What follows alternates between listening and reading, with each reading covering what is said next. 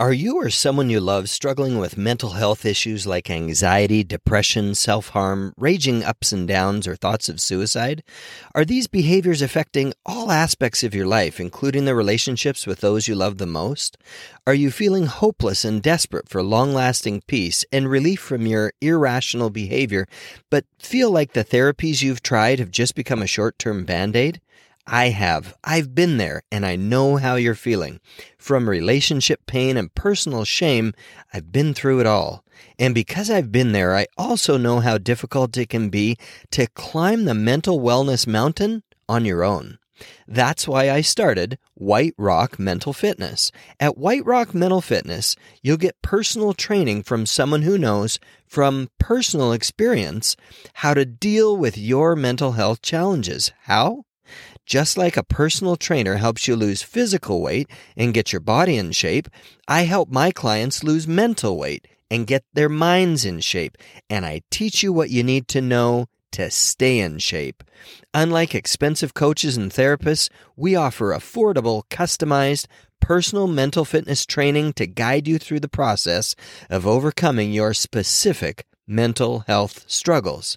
If you're ready to get happy and stay happy, visit whiterockmentalfitness.com, where we help you go from barely hanging on to superhero strong. That's whiterockmentalfitness.com.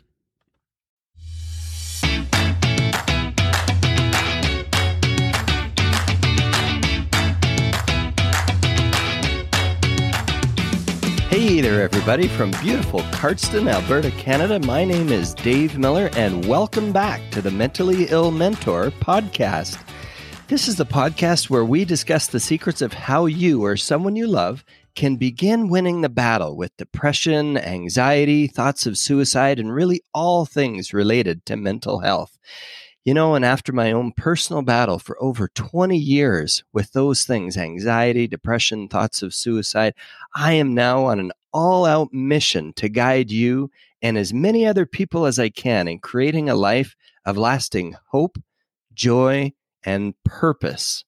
And thank you so much for joining here with me again today. We have another special guest that I'm excited to introduce to you today. Her name is Angela Tabak. I have known her for quite some time. I don't remember exactly when we met, but Angela, thank you so much for being here today. And just wanted to pass the mic over to you to introduce yourself to our audience today.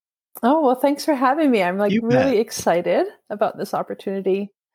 Well, let me see. So my name is Angela Tabak, and I live in Cardston, the Cardston area. So yeah, we're kind of neighbors. It's kind of cool. And, I think actually the first time we met, Dave, was we were probably, 11 or 12 years old, because you grew up with my cousins in Red Deer. Yeah. So I'm sure we kind of met each other. When we met each other again as adults, I always thought, oh, he looks so familiar. And it took us a little while to figure out that connection, but that's kind of a cool connection for me. So just living in beautiful, as you say, beautiful Southern Alberta and loving it. Cool. Sounds good. Okay, so why don't we jump right in today? You have a very unique story when it comes to mental health challenges in your life and how you've been affected. And again, as we talked before, I sure appreciate you being willing to come on the show and to discuss this experience that you have with your mom. And I know this is sort of can be a sensitive topic. And so I appreciate you being willing to discuss it. And I think there are many people that will be able to relate to different challenges this way. I wonder if we could just start with maybe sort of giving us an overview of this experience that you had when you were younger, what happened with your mom, and kind of give us an overall picture of that. And we can jump in from there. For sure. I can do that. And you know what? My story when it comes to this actually starts a little bit before my mom. So when I was about, I think 5 or 6 years old, my grandfather, so her father, took his life. And, this would have been in the late 70s. And I was told that he died because he ate too much salt. Oh. And so for years as a child, I never salted my food. Like that was something I was very afraid of. And, it was a very different mentality back then about mental illness, about suicide. Yeah. It was something that was not discussed. And something that was kind of, you were ashamed of it. It was a family secret, that type of thing. It wasn't until I was, I would have been 15 or 16. And I went down to Utah to visit a great uncle. So it would have been my grandfather's brother. Mm. I'd never met him or his family before, but my sister and I were going down for a youth conference, and they lived in Provo, and we were invited to come and stay with them for a week before the youth conference. It wasn't until then that he told me what had actually happened. Wow. So this was something that, my mother had, and I assume her sisters and the rest of her family had just kind of kept this dark secret for so long, right? Never really dealing with it. And I don't blame them. I mean, at that time, when you think about the treatments that were available for the mentally ill, it wasn't a good thing. You did not want to have that label, right? Institutionalization, lobotomies, I mean, all kinds of stuff, right? So, yeah. And I remember confronting my mom with that and saying, hey, like, Uncle Earl told me this. Like, is this true? And she was very upset, very, very upset that he had talked to me about it. So it was about 7 years later that she took her own life. It was the morning of my 22nd birthday. And yeah, it was a shock, obviously. I don't know that someone ever experiences the suicide of a family member and doesn't have that element of shock or disbelief, or how could this have happened? How could I have not seen this coming? But it was then that I was really faced with the reality that, hey, wait a second, like, now we've got a pattern. Now we've got a cycle. I mean, it's only two people, but you're kind of like, whoa. And I remember, like, shortly after the funeral, speaking with my sisters. So I'm the oldest. My parents had 9 children. Okay. So it was three girls, 5 boys, and a girl. And the youngest was 6 years old at the time. My youngest sister was 6. And so we had the age range from 22 down to 6. And so I remember speaking with my other sisters, so the three oldest, and deciding right there and then that we were not going to keep this a secret, that we were going to be open about this, that we were going to discuss this, and that we were going to do everything we could to ensure that this never happens in our family again. Which is a tall order for a bunch of 19, 21, 22-year-olds. But that was the decision that we made right then and there, is that we never wanted this to repeat. And of course, now we live in a day and age when it's okay to talk about these things. There is still some stigma attached, but people are much more open about it and much more accepting of the fact that this is part of our life. And this is what I love about you, Dave, and your approach is that, I've read your book and listened to your podcast, and your approach is very much the same as approach that we would take with physical health. That you can be mentally fit, you can be physically fit. There are things you have to do to be physically fit. There are things you have to do to be mentally fit.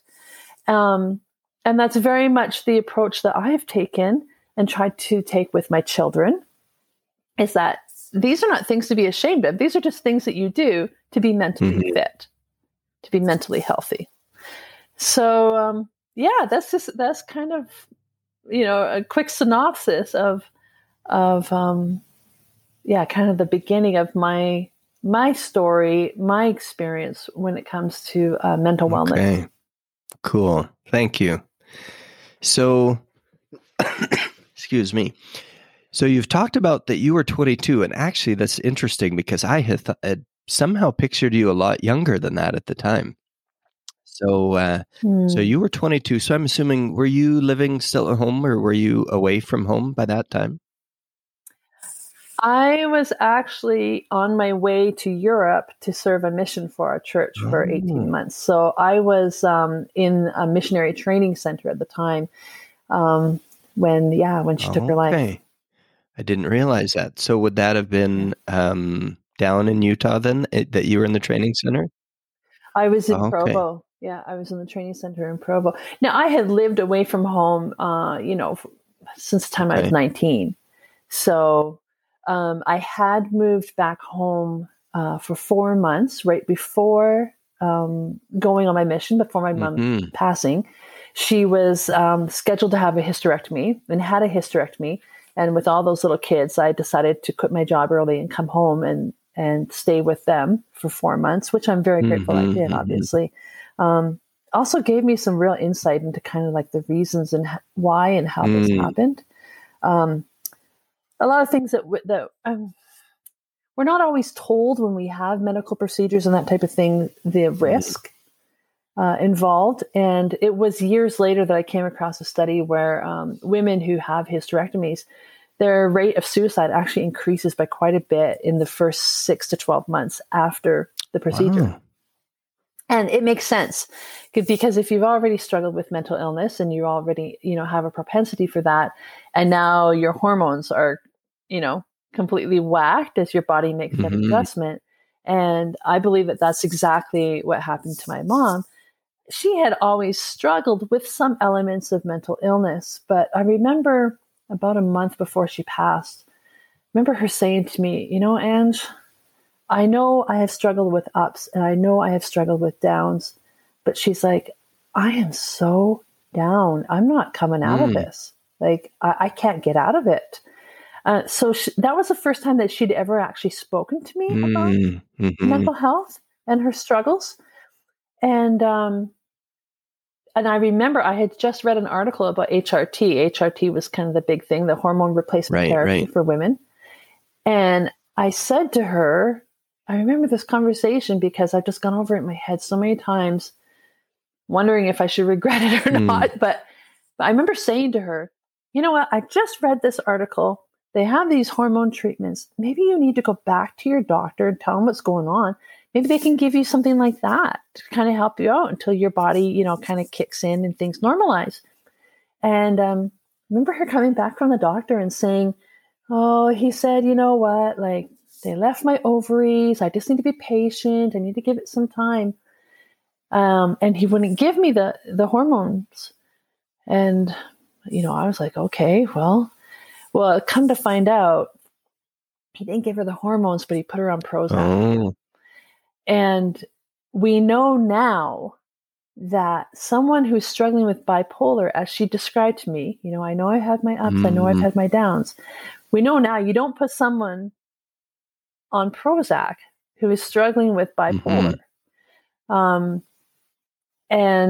But that's what she was given, and 3 weeks later she took her life. Okay. So it definitely seems like quite a correlation there with both things, the hysterectomy, the Prozac, Well, I mean, that's what the science is telling us now, right? Yeah. So, yeah, maybe not very well known, but yeah, I've come across both. Yeah, on that. For sure. Okay, so you were in the missionary training center down in Utah, and then from what I gathered before, you came back because you said you were talking with your sisters, and so yeah. Yes, I came back for a week and a half. Okay.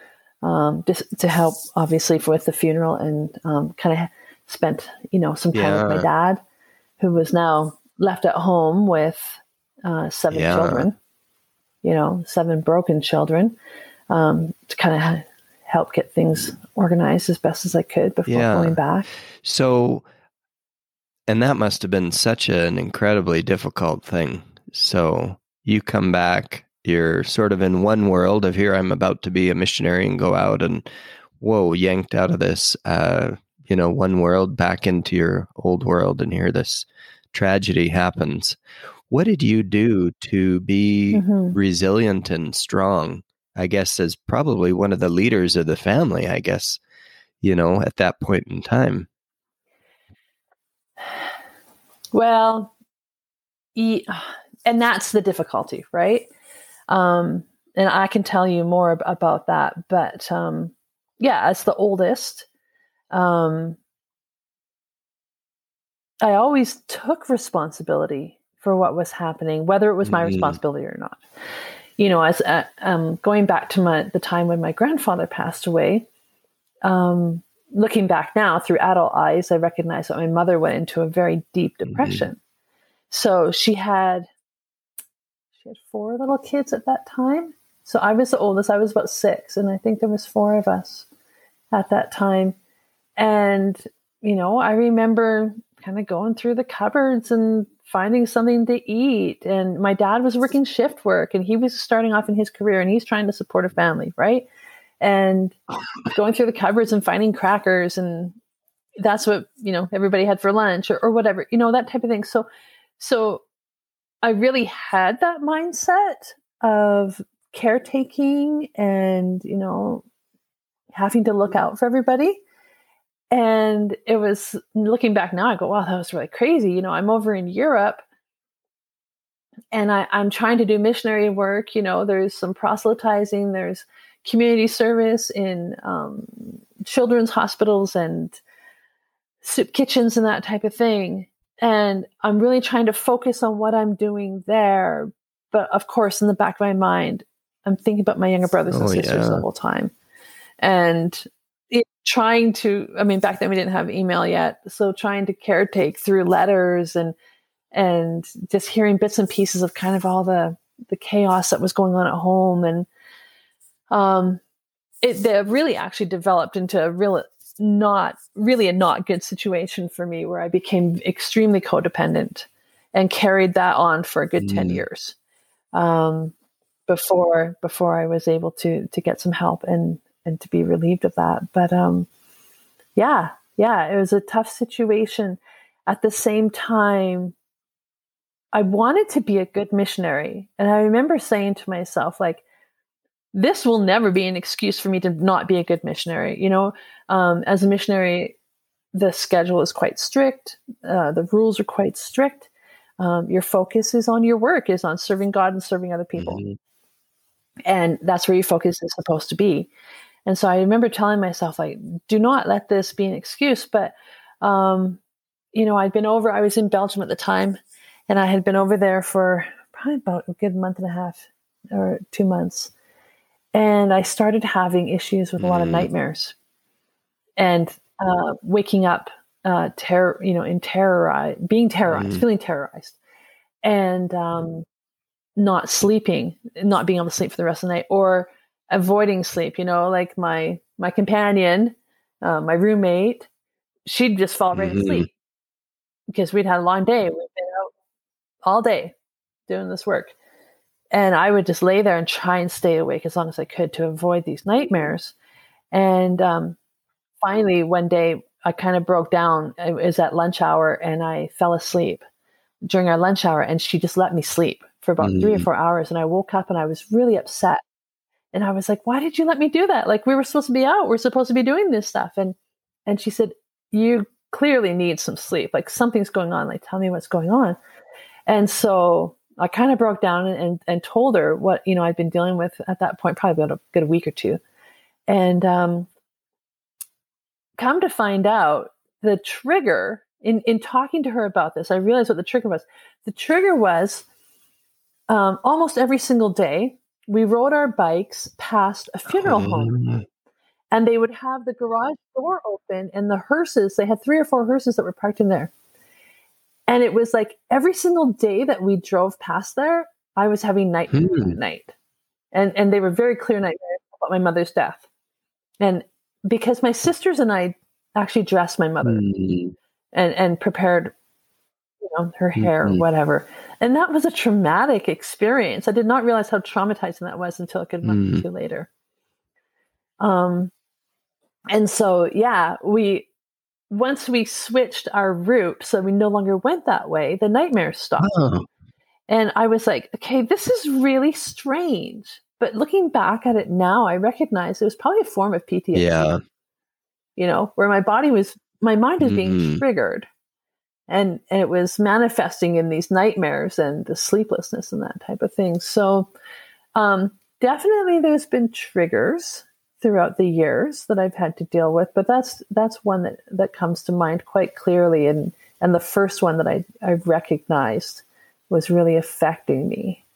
But yeah, so you have those things, but then you also find that somewhere underneath all of that, there is a strength. And, I really found my strength, and I'm really grateful that I had the opportunity to still go on a mission. My father was completely supportive of it. He said, no, you've got to go back out. You've got to carry on your life. And I'm really grateful that he was, because I was really able to, I really built a relationship with God, with Jesus Christ through this experience. There were days when we were walking down the street and, there are people speaking a foreign language all around me. And I'm walking next to my companion, and maybe she's talking to somebody, she's having a discussion with them. And I'm just feeling so zoned out and so lost. And just I just remember just praying, saying this, having a prayer in my heart all the time, like God, just help me through this. Get me through this day, get me through this hour. And he did. And I was able to complete my mission, the whole 18 months. And I came out of it I was very confident. I can do hard things. This was a hard thing, but I did it, and I can do it. And I know I did not do it on my own. I was surrounded by good people who were understanding and compassionate and supported me. But mostly, I felt like God was with me. Yeah. Thank you for sharing that. That's had to be such an incredibly difficult thing to go through. And your resilience and your strength comes through so clearly. And I just want to acknowledge you for that. That's just something that is amazing. And I think maybe God understands that there are some pretty tough people out there that can handle hard things, and you were one of them that he knew could handle this difficult challenge. I want to, excuse me, thank you for sharing that again. I want to go back, if we can, a little bit to what you were talking about earlier when you were younger and your mom was not doing so well, I guess, in terms of her mood and depression. And that's what I had thought back to what I know in discussions that we've had growing up as a kid. So you talked about sort of the caretaker mentality, I guess, maybe that you began to develop out of necessity because your dad was working shift work. He was gone. You're the oldest child, and somebody needed to take care of the children. And your mom, and I guess this is kind of, how can I put it? In some ways near and dear to my heart. I've been, as you know, have struggled pretty hard with depression at times. And I have felt like I have been almost tied to the bed, unable to get out. But thankfully, Amy has been able to take care of the kids and, kind of fulfill the two roles, I suppose, the mom and the dad, when I've been stuck in bed, sometimes for months at a time. And I can't imagine how difficult that would have been for you as the oldest child. I'm assuming that that's what it was when you talk about her being depressed, kind of stuck in bed, not really emotionally able to be too supportive, physically able to get up. Right. And what was that like as a child? And how did that, what sort of thoughts did you have? And also I know that, well, maybe let's start with that one there. I was just going to say, a lot of times, I think as a child develops, they can take one of two paths, which is maybe subconsciously when they get older, they maybe take that same route. And when difficulties come, they lay in bed. Or you take the other route and say, you know what, this isn't going to happen to me. I love my mom, but I'm a survivor and I've got to be up and going and doing and strong. And so I'm curious how it's been able to, has affected you that way as well. Sure. Well, you know what? And one of the things that kind of blew me away when my mom, passed away was, I just always thought that the way that she was, that's just how moms are. Yeah, it was normal for you, hey? As a kid, I didn't see anything out of the ordinary or anything wrong with what we were going through, with what was happening. Now, there were some things that happened that were difficult, that I did not like as a child, that I recognized, like, this isn't right. But I never related it to, like, oh, well, this is because my mom's, struggling with mental illness or whatever.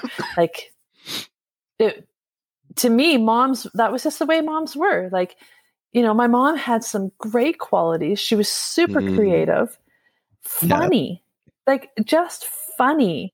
And, and she had 9 kids. So, okay, she's stressed out, but I remember her writing plays that we would put on and like full out productions.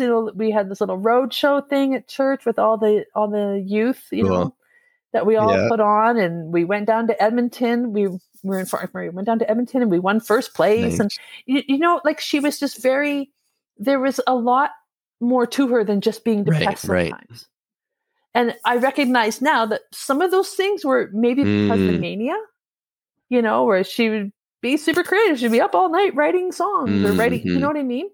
And then she would have her low moments, but I just never thought that was anything out of the ordinary until it all came to a screeching halt. Yeah.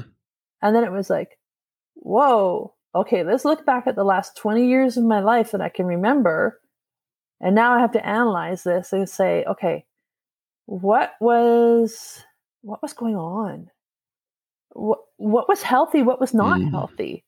And, I'm 49 now. So I've had 27 years to really think about this and to analyze this. I've raised my own children, and that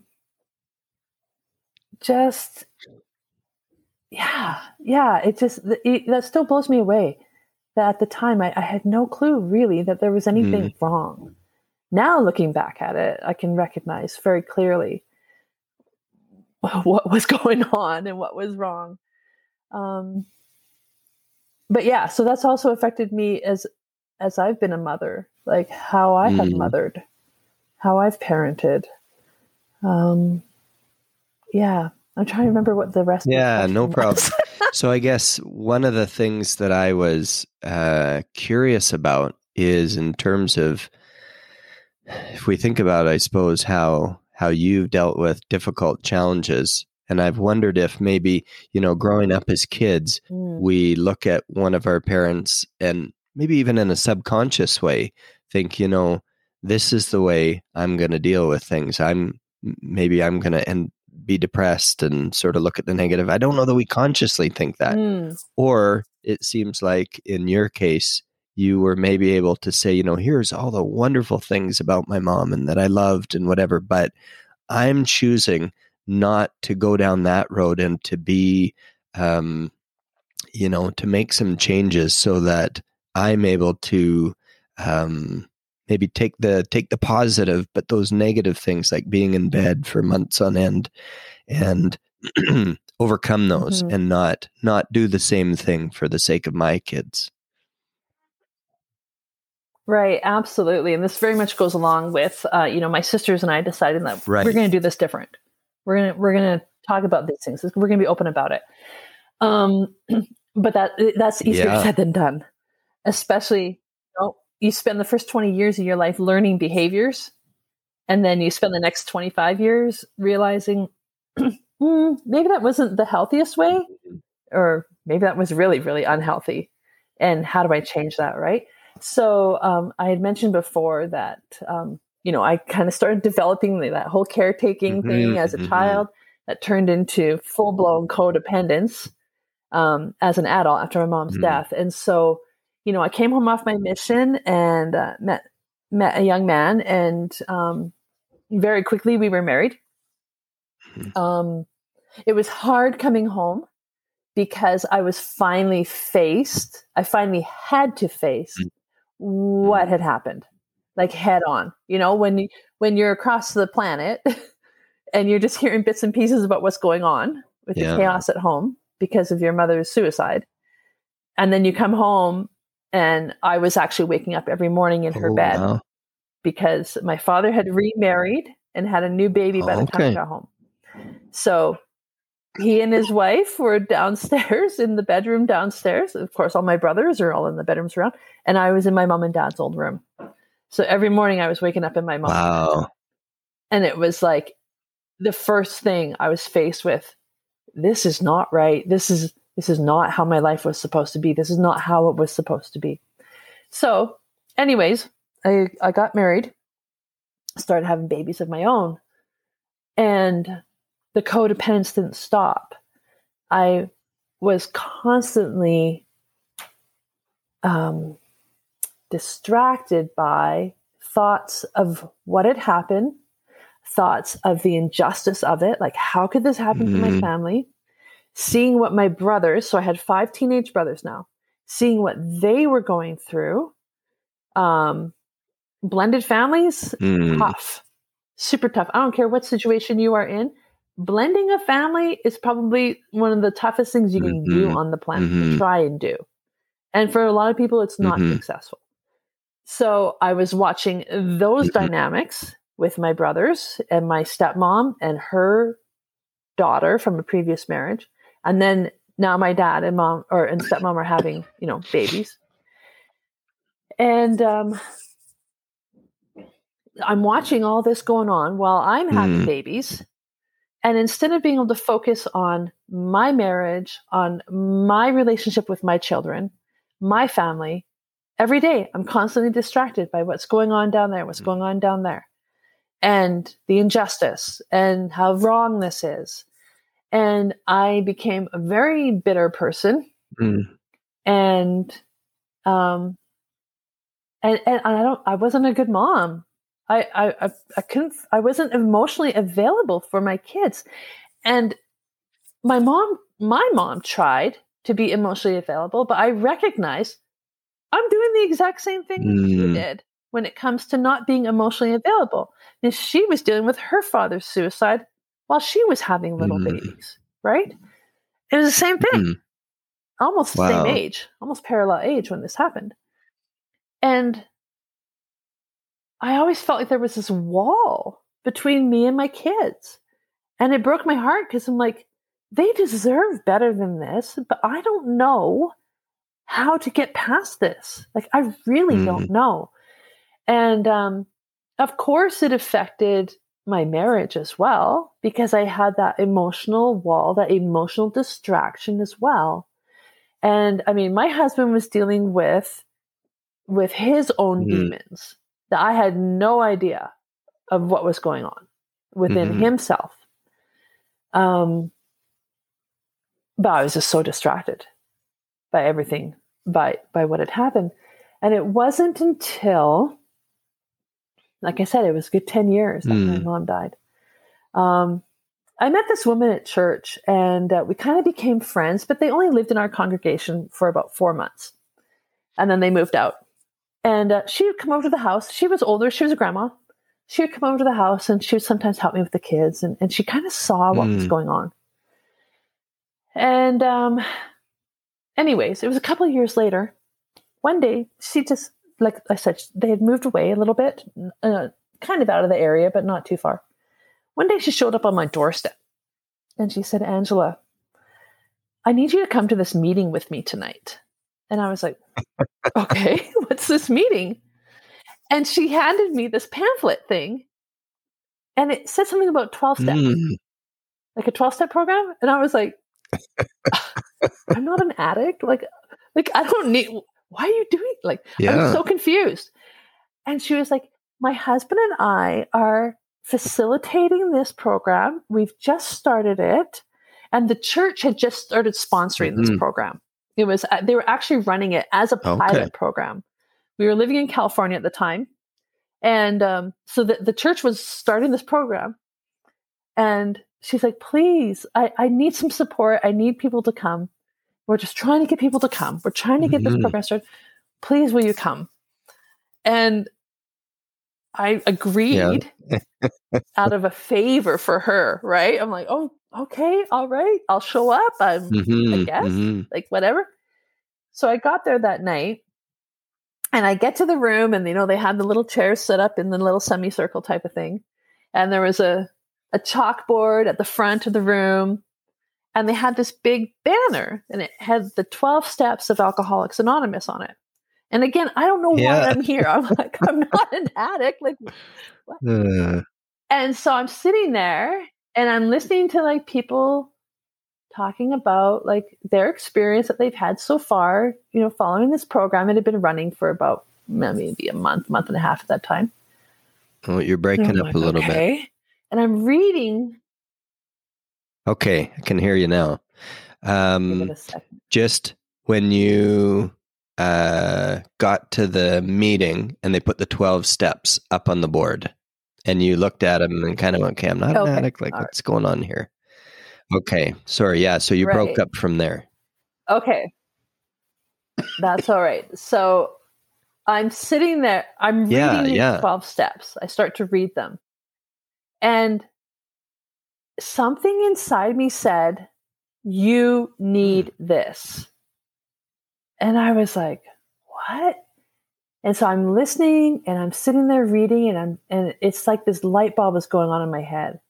And it was like, you need this. This is your answer. And I was like, huh. So I took the book home with me and I started working the program. And I would just wake up. I mean, at this time, my oldest was, I think, 8. My youngest was 4. Yeah. So, and I had 3 kids. So I would wake up, a little early in the morning and I would read, work on the program. You do a little writing, a little reading, every day for about 15 to 20 minutes every day. And it was the answer. It really was the answer for me to finally be able to let go all the stuff I'd been carrying, that burden I had been carrying, that responsibility that wasn't mine, that I had been carrying. And it was life-changing. And it felt almost instantaneous. It was like as soon as I started to really apply the principles of the 12 steps, which is basically, you have your higher power. That's the tradition of the 12 steps, is that you give up this burden, whatever it is, if it's an addiction or if it's an emotional illness, which is what I had, definitely emotional illness with a codependency.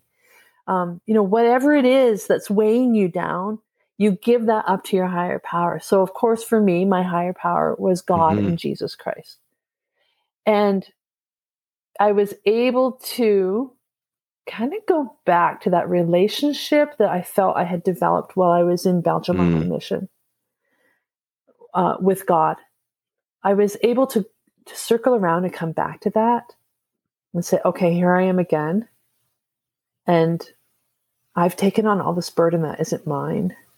And I need help because I need to do something with it. Because I really do love my brothers and my little sisters. And I love my dad.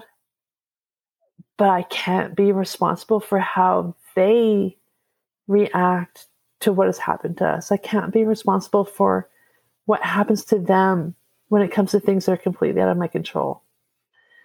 And I was able to finally release that while still being able to show them love. I thought that the way to show them love was to carry this burden around with me, but it wasn't. And in that process, again, I was able to kind of rejuvenate that relationship I had with my Father in heaven and with my Savior, Jesus Christ, as well as finally be able to start building a relationship with my own children, because I finally had room. I had emotional bandwidth available. I like that term. To let them in. Well, we only have so much, right? And it also made a big difference within my marriage. Like, I was surprised at what a difference it made that I was able to start to emotionally connect. Now, eventually that marriage did end. More because of the demons that he was carrying, that he was not willing to go through the same process to let go. And eventually that ended our marriage. But for the next 10 years after that, I gave it my all to really, really be there and really, really be emotionally available and emotionally well. So that was like the largest part that I took away from my mom's death, from that experience, was learning about codependency, what it is, what it looks like, how it affects people, how it affects our relationships, and then being able to release that and learning how to go through hard times without picking up all these rocks and these burdens that we're carrying around with us, that type of thing. So I have gone through some difficult things since then. I actually lost a child. Very, very difficult. And then, of course, going through my divorce, extremely difficult. Fought tooth and nail to not have to go through that. But in the end, I didn't have a choice. But being able to apply those same lessons to those situations where it's like, I can feel this. I can go through the pain. I can recognize it, acknowledge it, and allow it to do what it needs to do within me for me to be able to get through this situation. And then I can move on. And so, that's probably the biggest lesson that I've taken away from that. When it comes to dealing with things, like my mom, with her depression and kind of staying in bed for so long or whatever, there were times when I found myself doing that. But it never lasted very long. I remember in high school, like a boyfriend broke up with me or something and just sleeping it off. I would say, I got to go sleep it off. And I'd go to bed for 3 days, right? Wake up and it's like, okay, I'm good, right? It's a relatively healthy way to deal those with types it. of things. Yeah. Sometimes you just got to sleep it off, right? So I do use that from time to time, but it's never been something, like that. But I don't think that I've had the same physical struggle with mental health that my mom did to that degree. And I think that also has a lot to do with, now, again, Dave, like what you talk about being mentally fit, being mentally well, the different things we need to do in society, we know more now. We know those things more. And so like when it comes to diet, like I'm careful with my diet. I'm not 100% perfect with it, but I am careful, that I'm staying away from the processed sugars. Yeah. Not 100% perfect, but, staying away from the sugar, staying away from the stimulants. Like I don't do caffeine, I don't need that up and down in my mind. My mind does not need that. Being active, getting outside, getting the sunshine, taking the vitamins, all those different things can affect our mental health. And so I honestly just don't feel like I've had the same struggles mentally just because we know more about these things, and I incorporate those things as a kind of a preventative measure because I've seen what it can do. I know what it can do. I don't want to go there. Absolutely. Excuse me. Wow. That's a lot that you've gone through, and I really appreciate what you've said. And codependency, that's not something that I guess had crossed my mind as far as a potential outcome of the situation that you've gone through. But yet, wow, what an amazing thing that you were able to recognize. And especially that woman came to your door that one day, and yeah, Total no kidding. godsend. And, was able to gently persuade you to come along so that you were able to have that experience. And maybe on another interview or something at some point in time, I'd love to learn more about it. And I know you and I have had the chance to talk about it. And I wonder about that in my own life because, I've been affected by mental health as well, with my mom, and kind of the relationship that existed there, and I don't know. I wonder how much being the oldest child as well, how that's affected me, and maybe the emotional bandwidth that the term that you used there, I loved, that I've been able to have, being able to be emotionally available with our children and with Amy.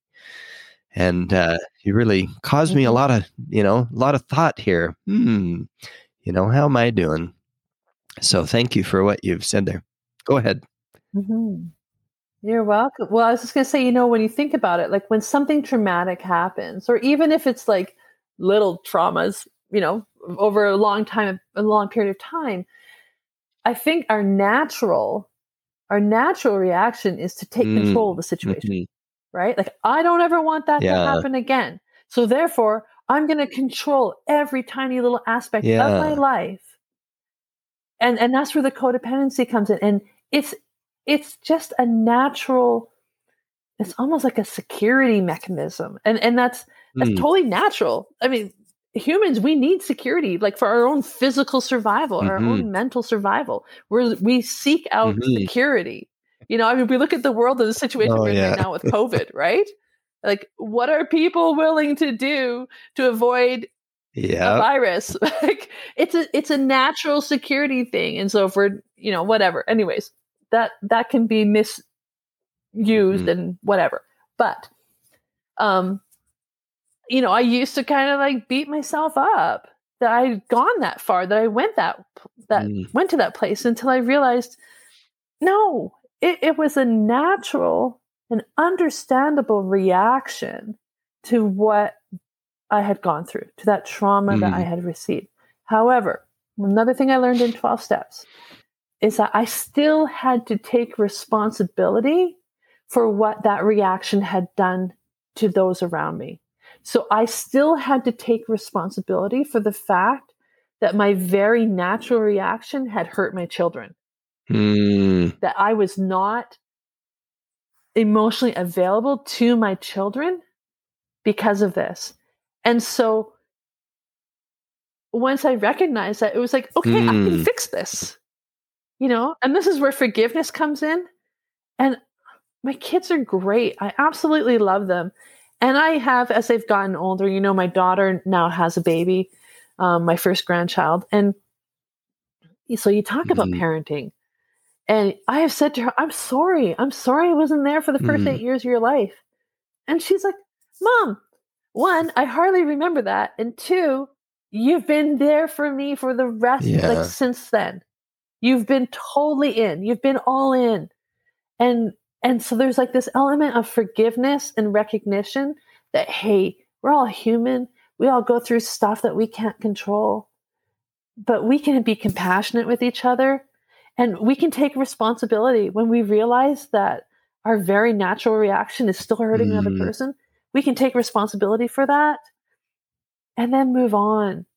And there's that forgiveness and there's that love. And it's just, although I beat myself up for a while about that, I also realized, like, I have to have compassion on myself and just recognize, like, something happened to you when you were a 22-year-old girl that you had no control over.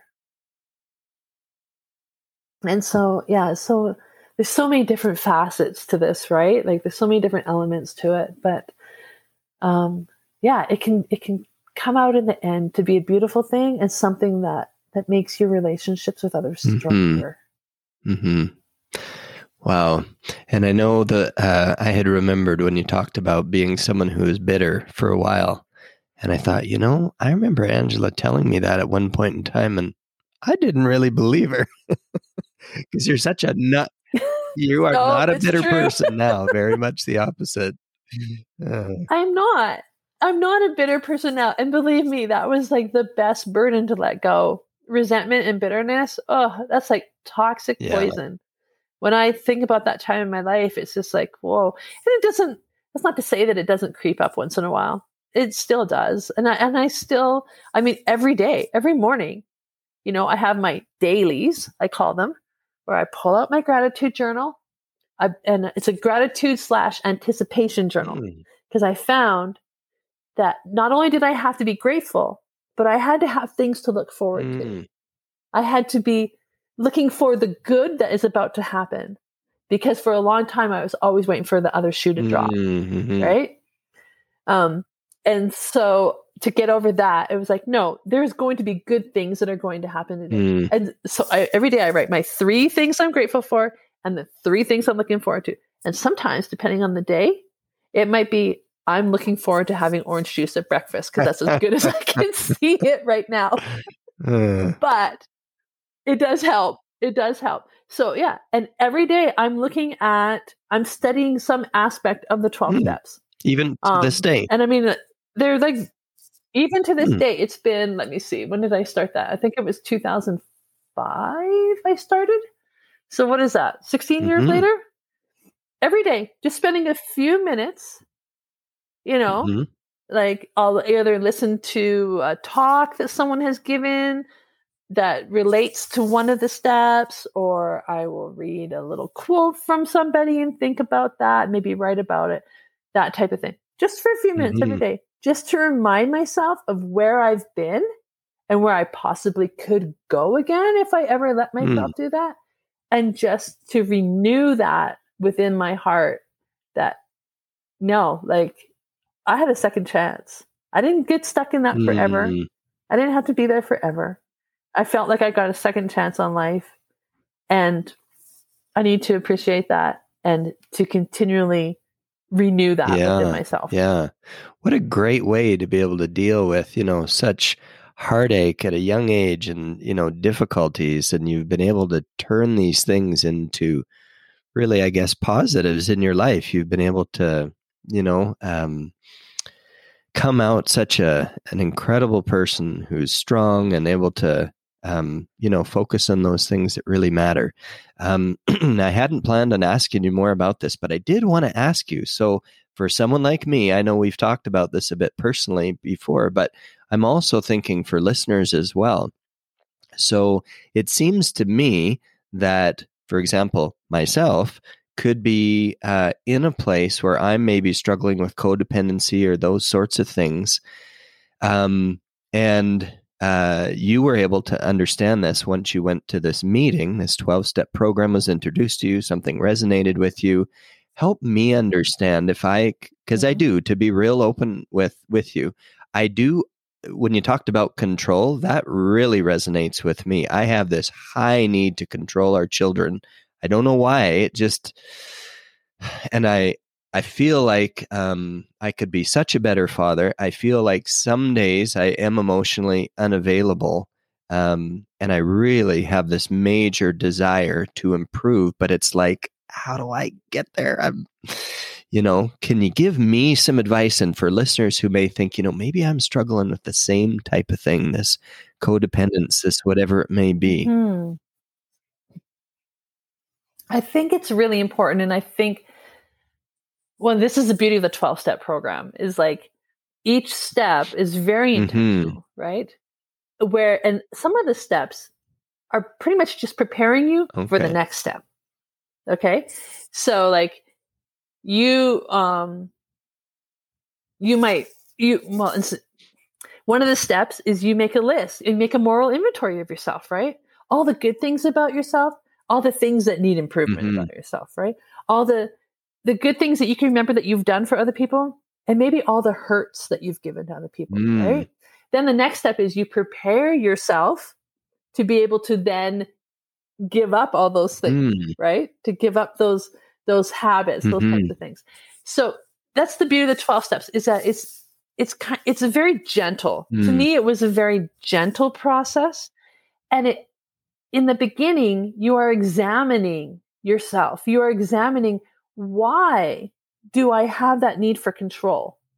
What has happened in my life that might have lent itself to that, where I need control over other people, over situations, or over myself, right? Sometimes it's like, people with eating disorders or whatever, it might be control over yourself, right? So why? Where does that come from? And then as you're going through that moral inventory, you're writing down those things. You're writing down the things that have happened to you that are kind of leading you into that desire for control. And it's a long process. Like when I did my moral inventory, it was about 4 months every morning writing. And then sometimes praying, like, okay, show me, Lord, like, what else? What else do I need to do? And it's getting way down to the root. I've worked with the 12-step program in various ways as a participant, as a facilitator, and as a host. In the one that I was most involved with was for women who had spouses who were in addiction. So their husbands were addicts to whatever. Whenever someone said to me, it's not working, it always, in speaking to them, this is my experience, maybe other people have different experience. It always came down to not being willing to go deep enough. It can't be a surface thing, especially when you have had trauma or difficulties of a chronic nature. It can't be a surface thing. You have to be willing, and this is where the trust comes in, right? In the first few steps, they talk about trusting your higher power. This is where the trust comes in, where you have to believe that you can go as deep as you have to, and it's going to be hard, and you're going to feel it. You're going to feel those emotions. You're finally going to allow yourself to really feel it.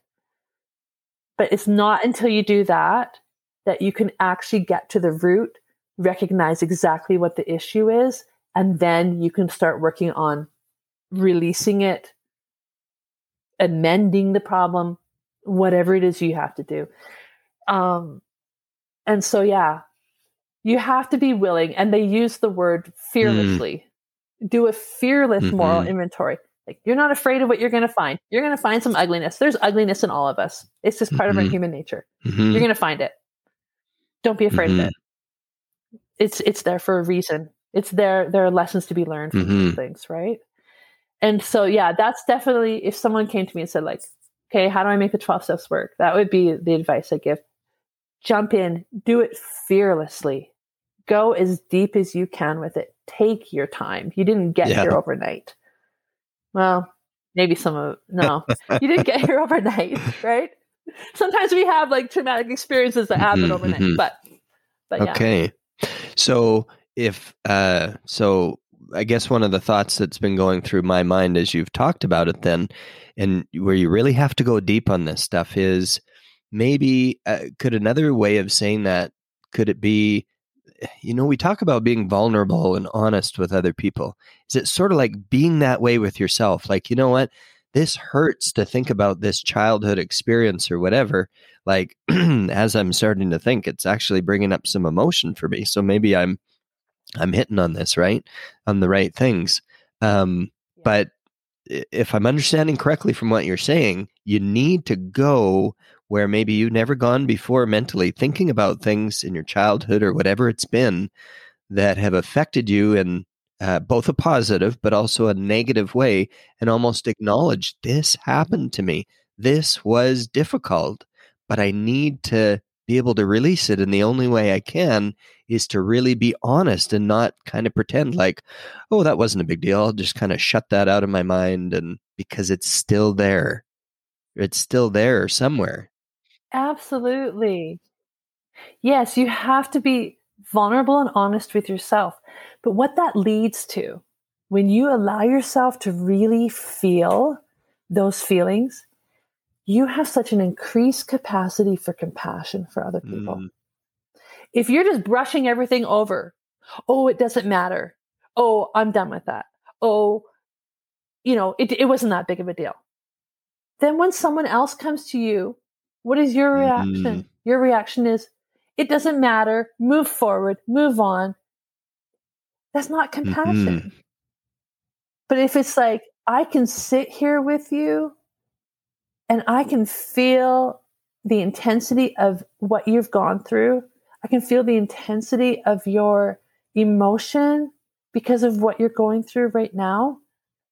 And I can just sit here with you in that, just full of love and compassion for you, because I've been there too. And I've allowed myself to go there. I've allowed myself to feel that and to be there. That is such an amazing tool. That is such an amazing form of service to other people, to our other human beings, other humankind around us, right? Is to just be there and to be able to be there and to really feel it. And it's a rare thing. I think it's a rare thing because so often in this world, in our society, it's so fast paced. And it's like, yeah, stuff happens. Or, children are resilient. I hate it when people say that. I'm like, no, children are not resilient, because if they were, we wouldn't all be in therapy later on. You know what I mean? like we have all these wonderful platitudes, but the world does not need platitudes. The world needs compassion. The world needs people who are willing to feel it with each other. And then you can move on and you can go find the other people who need it. Right? But it's tough. It's scary. It's tough to go there, but it's so worth it. That's cool. Thank you so much for what you shared today. This has been amazing and quite a learning experience for me, more in depth of what we've talked about in the past. And I so much appreciate you being willing to take your time and to go through these things. And wow, lot to think about. So thank you. I wanted to just close like we talked about, and just going over all the wonderful and things in your life now that you've learned so many lessons. You've been able to let go of the bitterness and the codependency and work through that with the 12-step program. Tell us about your life now in terms of what you're grateful for, what's wonderful, how you live with this love and compassion each day that's so evident in who you are. Okay. Life is good. Life is good. There's always those elements of hard and the daily frustrations. We all have them, no matter what. But life is really good. It's just been it's so different. I look at where I am now, 5, 6, 10 years ago, I was like, oh man, I never would have imagined. But so I have remarried. We've been married for almost 3 years now. This summer will be 3 years. And he is, again, one of those godsends, right? We met in the most fantastic way. We met in the dining car on the Amtrak. Cool. So I won't go into that long I love story. the story, though. I wish we had time. Yeah, we were sat together for breakfast. Yeah. Let's put it at that. And that's how we met. He's from Chicago, and I'm obviously from Alberta. But yeah, and we actually we purchased a bed and breakfast out in Mountain View, which is, for those who don't know, it's between Cardston and Waterton National Park. So about 15 minutes from Cardston. So we're running a bed and breakfast. We're welcoming people from all over Alberta this year, to our bed and breakfast. And just a relationship that I never imagined that I would be blessed with in this life. He is so honest. He can, in his Chicago way, sounds like a gangster half the time. but we, if we have disagreements, we can just talk it out. It's so good. I'm just like, whoa, like this is cool. This is really, really good. Like we can just have conversations. And anyways, we're loving it. We're loving life. Between the two of us, we've got 6 kids, and they're all off doing their own thing and making their way in the world. And we're like their biggest cheerleaders. We just love that. And we have a grandbaby. Nice. So that is, I actually get a couple months with her because her parents and her, my daughter and her husband and my little grandbaby are staying in Cardston for a couple of months before they head down to Texas to go to school. So it's good. Life is good. That is so wonderful. Thank you so much for what you've talked about. And it's so wonderful to see how, these experiences that are so difficult that can happen earlier in our lives. And yet you've been able to do this self-work and to be able to work through it through the 12 steps. And amazing that what you talked about, still doing a little bit each day. And, to find the happiness and the healing that you're experiencing now and the joy. And it's just so inspiring. And so I just want to acknowledge how inspiring you are to me and those things that you've talked about. And you've really given me a lot of things to think about in terms of my life and how I can learn from the lessons that you've learned and the things that you've done. So thank you so much. Thank you for your time. And you're welcome. Well, thank you, Dave. And thank you for your work. It's all by the grace of God that we're able to do these things. And I love what you're doing. I love the encouragement that you're giving people. And so I was just tickled pink when you asked me to come do this with you because, I think you're doing amazing work, and anything I can do to contribute to that. Cool. Well, thank you.